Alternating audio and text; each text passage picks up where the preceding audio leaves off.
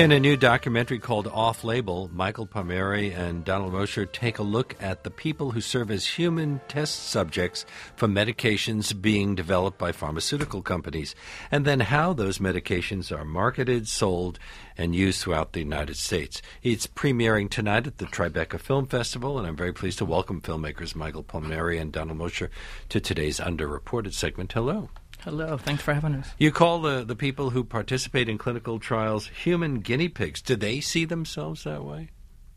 Some people would consider themselves test subjects, but I think there are websites. There is sort of a self-identification as a human guinea pig, yes. Well, aren't they doing this willingly, or are they made aware of the possible dangers? Well, yeah, but a lot of times these people are doing these studies because they don't have any other options. So they're often people who don't have other options for work or anything like that. So they find themselves taking on these studies as a means of making money. Well, one of the subjects said they need bodies to do the testing, and I need money. But that sounds like when people used to give blood, or still, I guess, give blood to make some money. But giving blood isn't as dangerous as this, is it? No. How much not. do they get paid? It really depends on the study and the danger. The more the more dangerous the higher the risk, the higher the pay, essentially. Some of them justify it by saying they feel they're helping out society. But wasn't that the argument made for coaxing prison inmates to participate in clinical trials in the past? Well, this is where you begin to get to the slippery nature of the issue that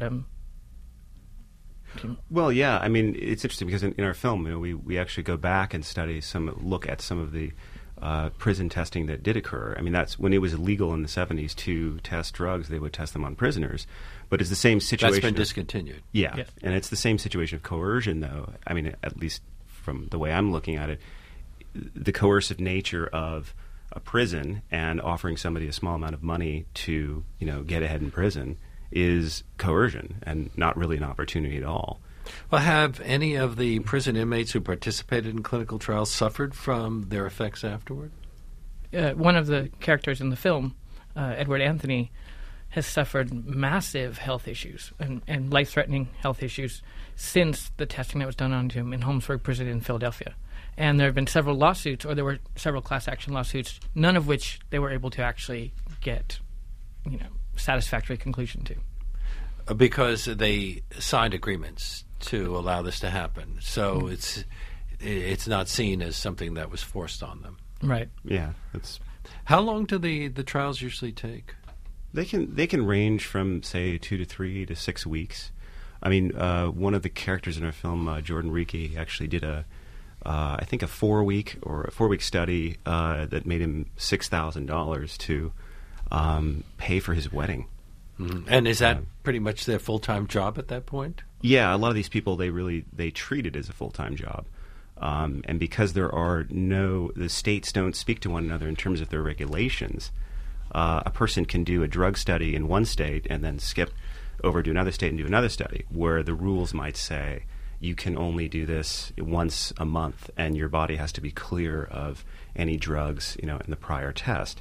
But if you're trying to make money doing this, you have to jump state borders and you have to lie. Well, and that, of course, can affect the results of the test, can't it? If I'm taking a certain drug and then take another drug, the first drug might very well have an impact on the second drug. Well, yeah, that's kind of the point. And the way the system is set up for these tests, it's very clear that on both sides of the fence, the people doing the testing and the people who are going in to be tested upon are aware of this situation. One test subject you spoke to, Paul Clough, told you that he once got 100 sticks in 14 days, sticks being injections. Do they know that what they're being injected with? Yeah. Oh, it's not.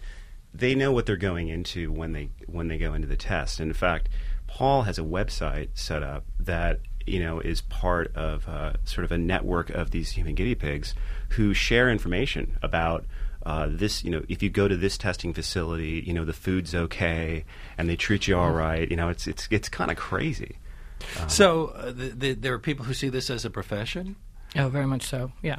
Go ahead. Bob Helms, one of our other characters, one of his projects was to make the guinea pigging seen as a legitimate profession, so they could get insurance, they could get the protections that other employees get from doing this kind of, any sort of dangerous work. Although I can't imagine an insurance company saying, "Oh, gee, you're being injected with dead malaria viruses.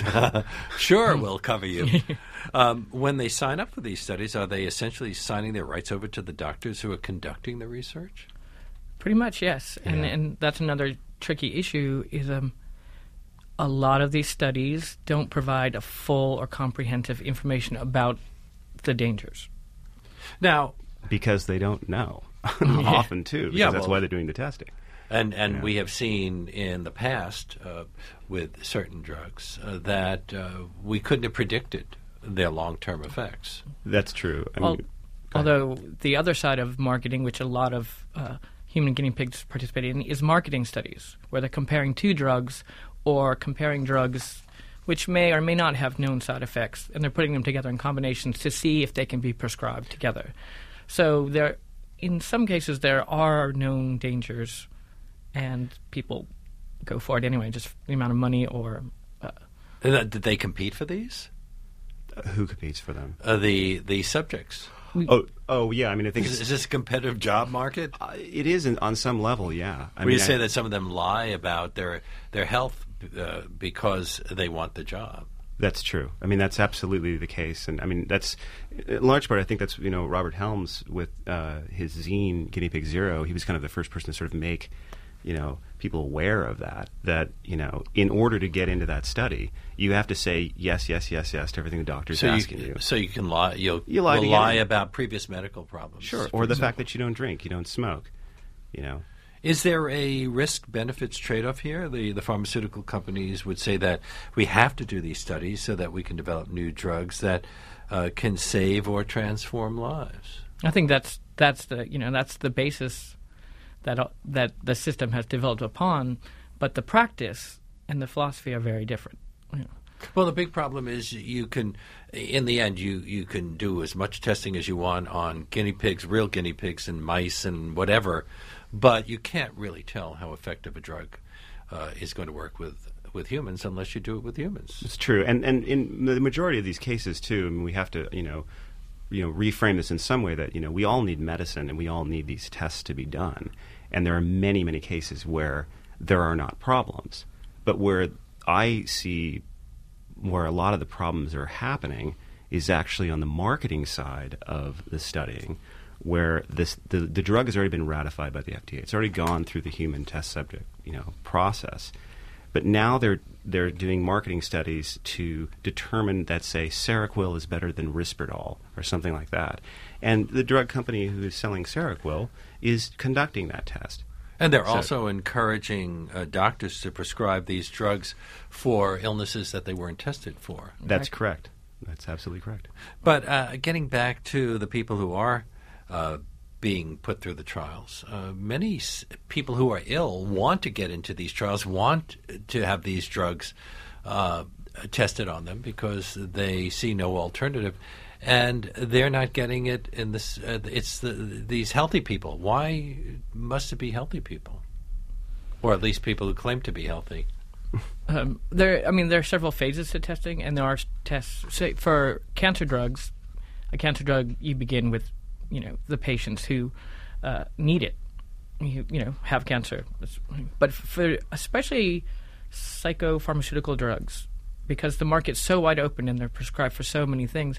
The real basis seems to be get a healthy person so you can check, the side effects very clearly. My guests have been Michael Palmieri and Donald Mosher, the filmmakers behind Off Label, which is being shown as part of the Tribeca Film Festival. And if you want information, you can go to our show page at wnyc.org for screening times.